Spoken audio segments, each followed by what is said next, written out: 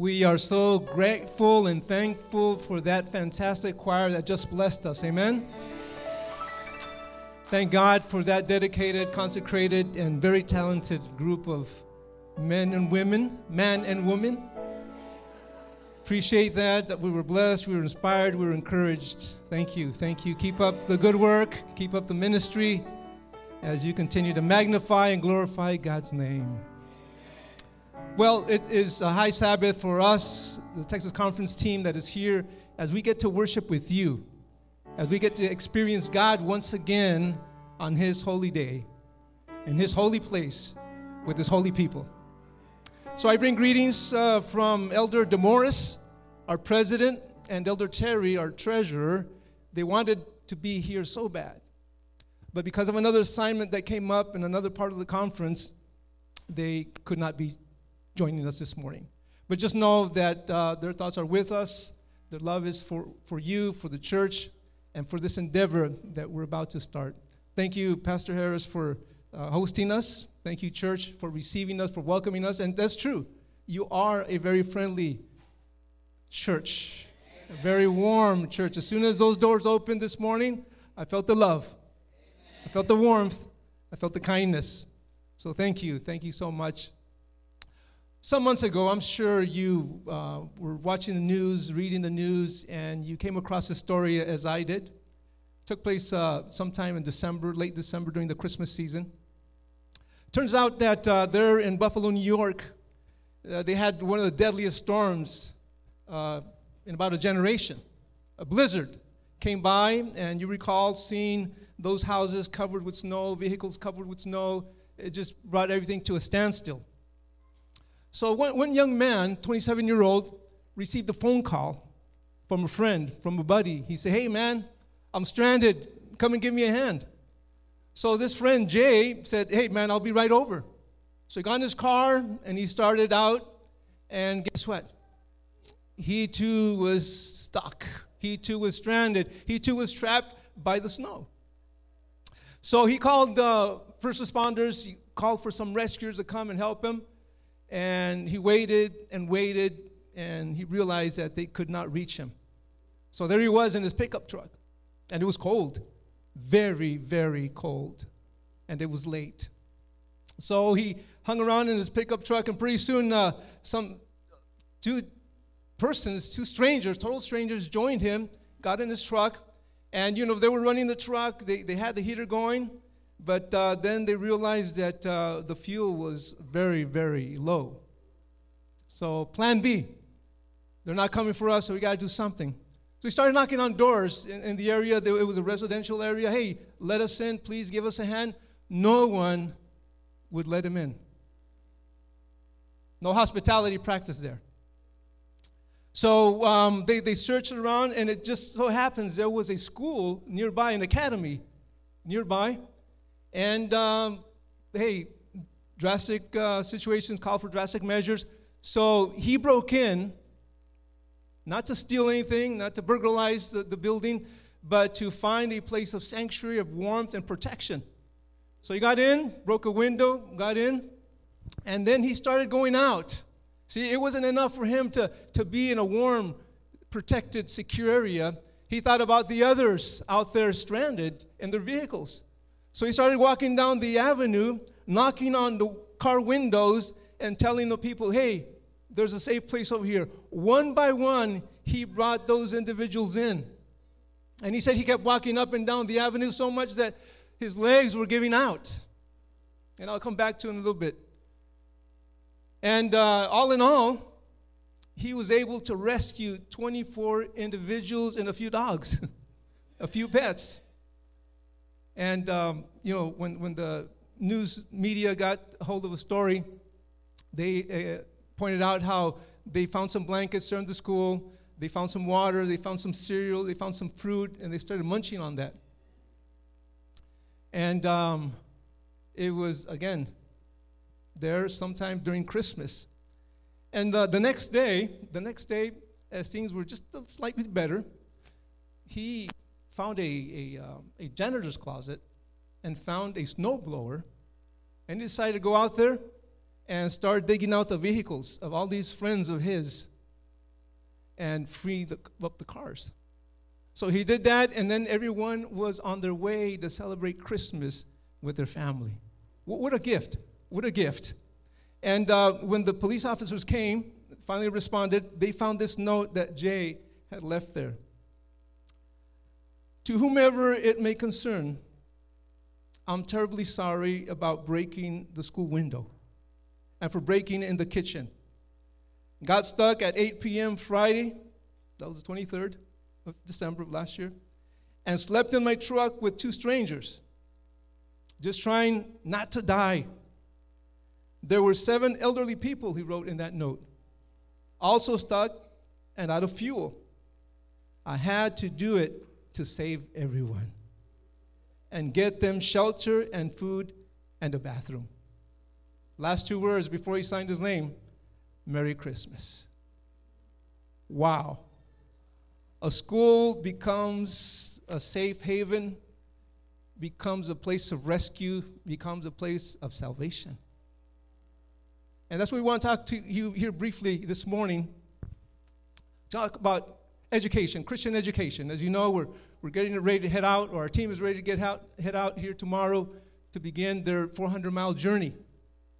And I want to review with you why they're doing what they're doing, why they have been doing what they've been doing. And when you go into the Bible and you look in the concordance or the back of the Bible in the concordance there, or some other book, other resource, you look up the word education, you find that it is not in the Bible. The word itself, education, is not there. But you find that there are principles, there are verses that speak about education, speak about teaching, speak about instruction. And one of them, you can see there, Psalm 32, verse 8. This is the New King James Version. It is said, I will instruct you and teach you in the way you should go. I will guide you with my eye. So this is God speaking to his people. This is God speaking to us. And he's saying, I will do the instructing. I will do the teaching. I will do the guiding. It is God who initiates the instruction, the education. Another passage there in the Old Testament, Proverbs chapter 2, verse 6. For the Lord gives wisdom. From his mouth comes knowledge and understanding. Again, here it's pointed out that God is a source of wisdom, understanding, and knowledge. He's the one who's a giver, who's generous with wisdom, understanding, and knowledge. So even though we don't have the word per se, education, in the Old or New Testament, we do find the principle, we do find the concept, we do find the practice of education. Now, I went to one of my favorite books that I have in my little library, and I found this passage, this quote, this statement. You've read it before, you know it perhaps very well. True education means more than the pursuit of a certain course of study. Now, it does mean a curriculum, it does mean to study, it does mean to follow a course, but true education is more than that. It means more than a preparation for the life that now is. It has to do with, what is this? The whole being. So it's a holistic approach, not just touching the mind, the intellect, but it's a holistic approach. The whole being, and with the whole period of existence. So it's not just 12 years or 16 years or 20-some years of study, but it is a whole period of existence of that person. It is a harmonious development, check this out, of the physical, the mental, and the spiritual powers. It prepares the student for the joy of service in this world. So you're going to get a profession, a career, a trade. That's important. But also for the higher joy of wider service in the world to come. Education, Ellen G. White, page 13. Powerful, powerful. So we see that true education is very different from what most people generally think about education. And I was curious to see what the dictionary would say about education. So just briefly here, bear with me. I found the following. Dictionary.com says that education is the act or process of imparting or acquiring general knowledge, developing the powers of reasoning and judgment. and generally of preparing oneself or others intellectually for mature life. So you have the emphasis of the intellect, of the mental, and that's good. But as we saw previously, what true education is, there's more to it. Another statement says the act or process of imparting or acquiring particular knowledge or skills as for a profession. Okay, we agree with that, but then again, there's something more. And then it's also added a degree, level, or kind of schooling. Whoops. The result produced by instruction, training, or study, the science or art of teaching, pedagogics. So all of this we agree with. Generally speaking, that's what schools do. But when it comes to Christian education, Seventh-day Adventist education, we have a different viewpoint. We have a different approach. We see the holistic manner of education. Then I went to the thesaurus.com and looked up education and just gave a list of words that could help us understand a little bit more. You have culture, you have discipline, you have improvement, information, learning, literacy, scholarship, schooling, science, study, teaching, training. See, all that is good. That's fine. But again, as Seventh-day Adventist Christians, we think of true education is a whole lot broader. Again, based on Scripture, based on spirit of prophecy, we see true education being something that we begin here and we continue in the world to come. So I consulted another .com. It's not up yet, but pretty soon it'll be. It's called Montoya.com. And I looked up education, and based on what I had studied in the Bible and the spirit of prophecy, I simplified it, and I came up with this statement. See if you agree with it. Education is essential development under Christ's apprenticeship, transforming individuals' old nature. Do you think that's pretty good? So let's break that down real quick. So essential, that's something very, very necessary, something very important, something vital. Development, it talks about growth. It talks about continually evolving, continually growing. Under Christ's apprenticeship, so there is a submission. There is acknowledging that Christ is authority, He is Lord, and we have to learn from Him. He is a master, He is the expert, and we are the disciple, we are the student. That's true education. So you can see that, again, education is not just what you do in the classroom, but it's what you do throughout life. And then something happens, something marvelous happens as you are under Christ. Remember He said, take my yoke upon you and learn of me, for I am gentle and lowly in heart. So we are learning under the Master. We are learning, and something happens, transformation happens. The individual's own nature begins to change. No longer the same person. Now a different person. I think of Paul, what he wrote to the Corinthians. Therefore, anyone who is in Christ, he's a new creation. Old things have passed away. Behold, all have become new. So you think you can remember this phrase as you go out the doors today and live your life as God has placed you here on earth? So you're going to notice something about this phrase, and my friends from the conference office, I can see them smiling already. If you line up the words there in a column, just like thesaurus.com did, so I'm following suit, Montoya.com coming up. Okay, you have the 9 letters of education, and they become a sentence. Essential development under Christ's apprenticeship, transforming individuals' own nature. I'm going to copyright that, by the way. So, education is more than, again, than what takes place in 4 walls. It starts as soon as we're born in Christ and continues until the coming of Jesus and then even beyond. So, back to Jay and what he did. Jay, when he started going out, he said that he went from car to car. Again, it was cold, it was dark, snow, trudging through snow. and he said his legs were tired. But he was doing something for someone else. He was thinking about someone else. He was thinking about total strangers. Now, we have a team here who are going to be using their legs not to walk, but to cycle 400 miles. You know when you drive 400 miles, how tiring that is? Can you imagine cycling 400 miles? And if the weather is like yesterday's wind, my wife and I were like, wow.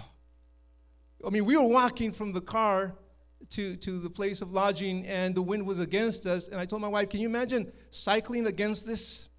We hope that the Lord will turn the wind, the current, and it's behind them, and will help them.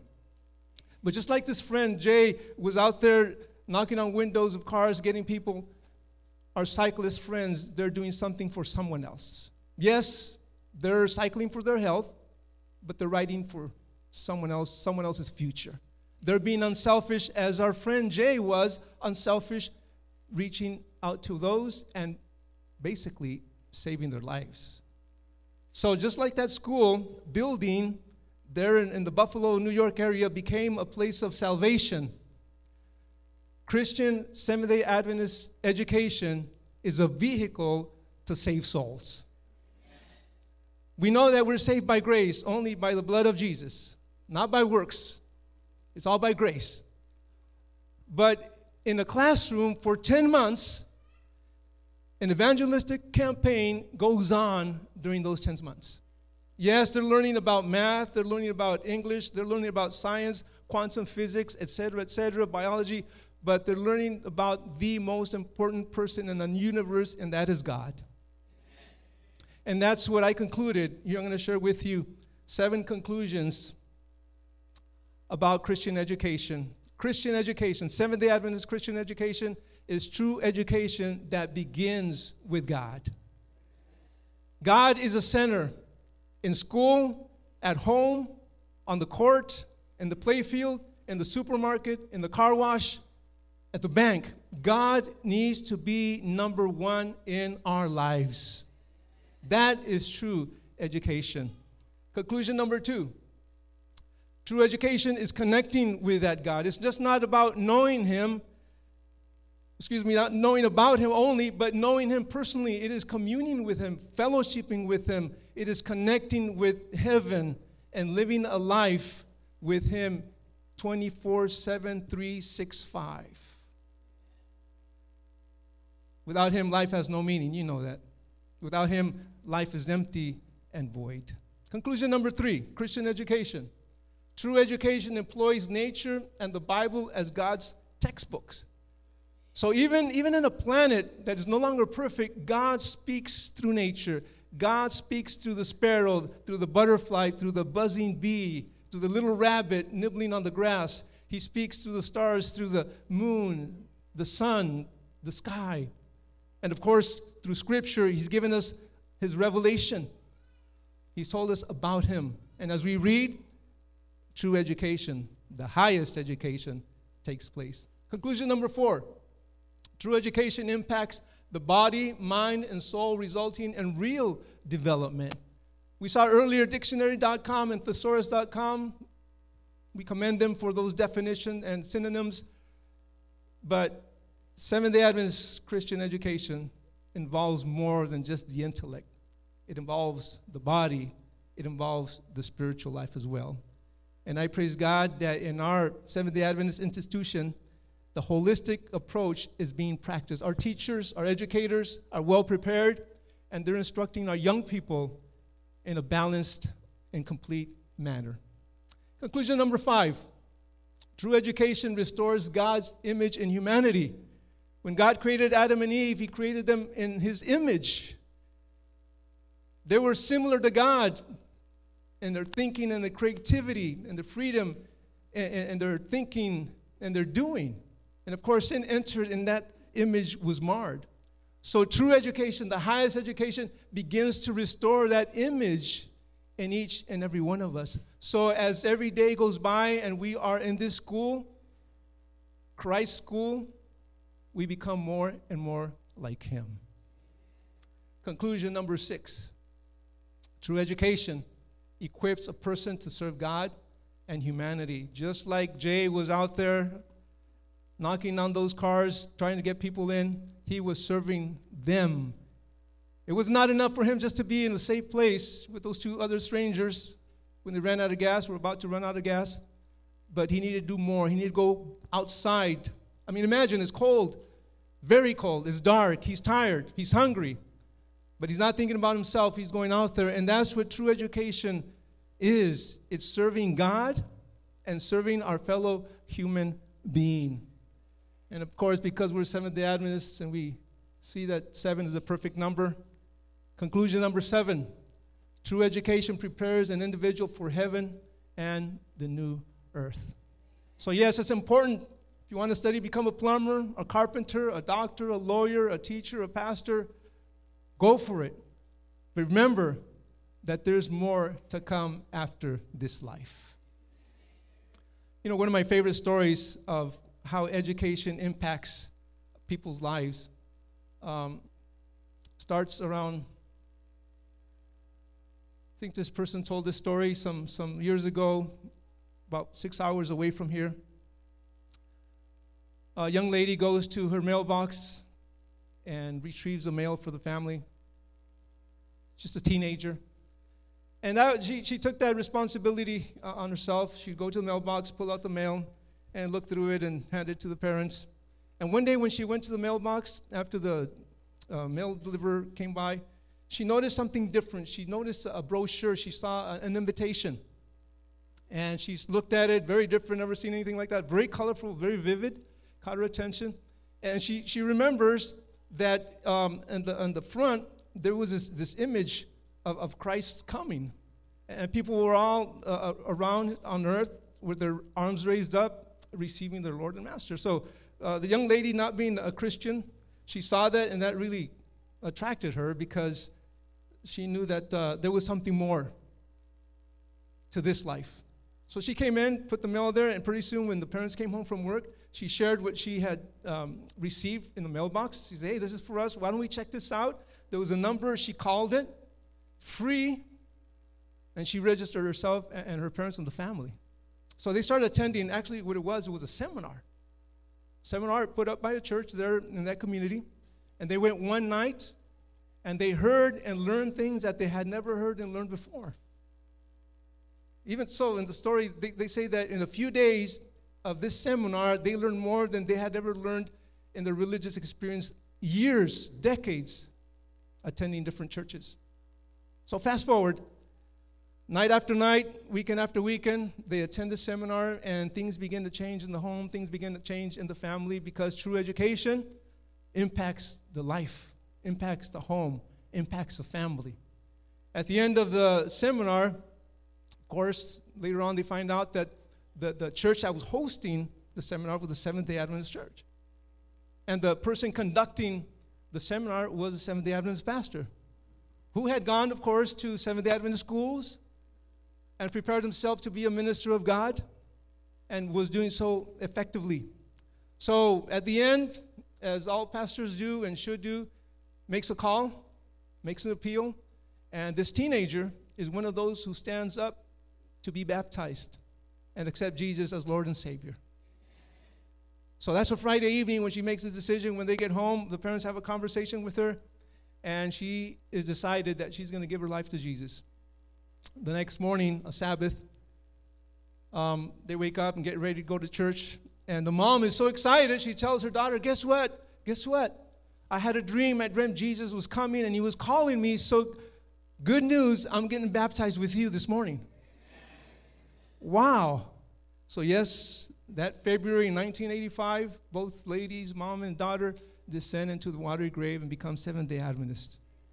In the process, again, this would not be possible if that pastor hadn't gone to Seventh-day Adventist schools and hadn't become prepared to be an effective gospel minister.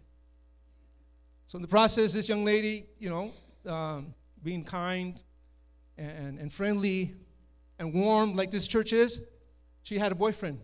And she shared what she was learning with her boyfriend, but her boyfriend was really not interested in religion because he concluded early on that religion was just for folks who were retired, So nothing of religion interested him. She shared what she was learning about heaven, about angels, about Jesus' second coming. But he was more into, the Bible says Jesus is a rock. Well, he was interested in rock and roll. See? He was interested in music. He would throw out any name then, the bands then, and he knew them. And he was always interested in martial arts, and that kept him busy as well, which, by the way, that's where they met, taking martial arts classes.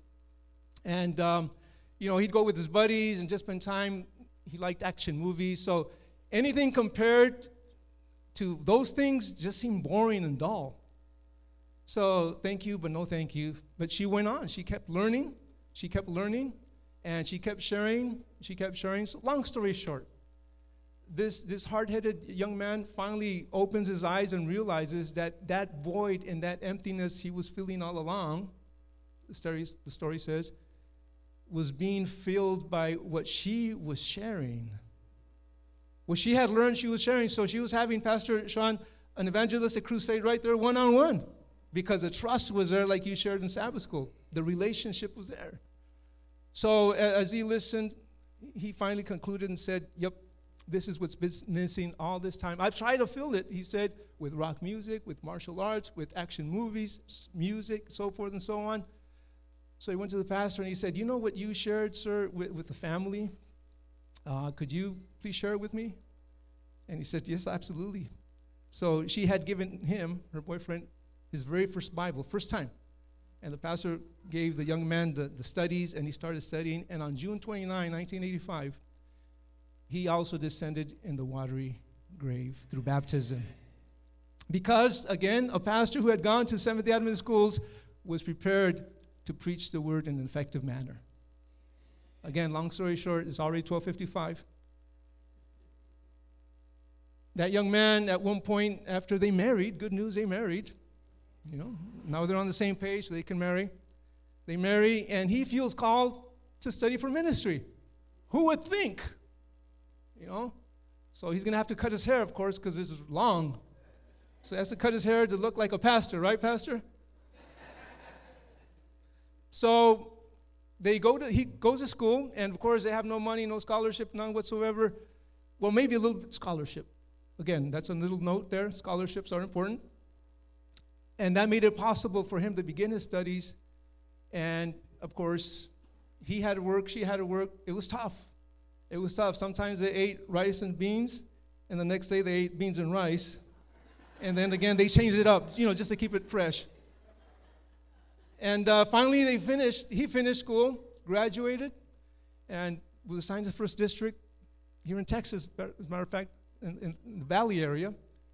Then went to more studies, came back, pastored in different parts of Texas. And one day, his name comes up to serve as Texas Conference Executive Secretary. Can you believe that? So my wife is that young lady. I thank God so much for her that she shared her faith. And because someone had prepared in schools, that inspired someone else to prepare in Seventh-day Adventist schools. And by the way, as I went to my second year, someone kind enough gave me a scholarship. They decided to invest in young people. And that made it easier. Now we could eat rice and beans and tortillas, not just beans and rice. So the following year, another little scholarship, and finally the final year, another scholarship. And it was made possible because people had vision. They didn't think about themselves. God blessed them, and they shared the blessing with others. And that's what the Determined campaign is all about, sharing God's blessings with these young people, because after God, listen to this, folks, if you forget everything I've said this morning, after our relationship with God, the most important treasure we have here on earth is each other. Human beings. Our church members, our loved ones, our friends, our co-workers, our acquaintances. Not cars. They serve a purpose. Houses, they serve a purpose. Bank accounts, they serve a purpose. FDIC serves a purpose. But people, not things, are what we value, because the highest education is to relate to God and to each other. So as I close this morning, I just want to invite you to make the highest education your experience. Walk with God, talk with God, work with God, serve with God, and in the process, share with others your experience with God. Invite them too to join you. Because again, every day that goes by, we're that much closer to the coming of Jesus. Every day that goes by, we see these tragedies. You know, here Jay, our friend there in Buffalo, New York, used a school to save lives. Right now, our brother prayed in his beautiful prayer, many schools are not saving lives, but they're taking lives. So the end is soon, very near. So we need to decide to live for Jesus, with Jesus, now and for eternity. May God bless you.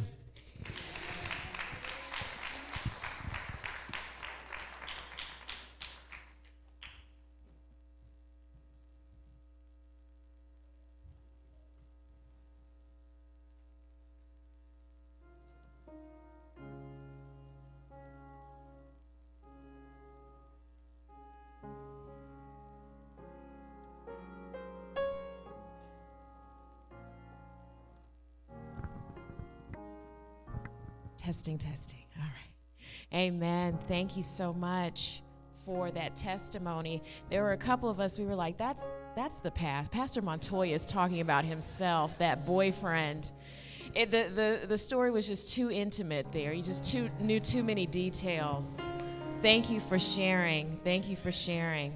Let us all stand for our closing hymn.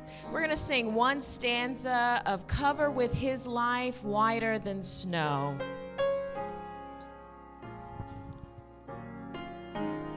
Look upon Jesus. Look upon Jesus. Sinless is He. Father, impute His life unto me. My life of scarlet, my sin and woe, cover with His life whiter than snow. Cover with His life whiter than snow. Fullness of His life, then shall I know my life of scarlet, my sin and woe. Cover with His life whiter than snow. Let us pray. Our Father, thank you for a wonderful time spent in your temple. May you continue to be praised, honored, and glorified through our lives. Bless us, Father, as we continue to worship and serve you. And may your Spirit go with us now and forevermore. In Jesus' name, amen. Amen.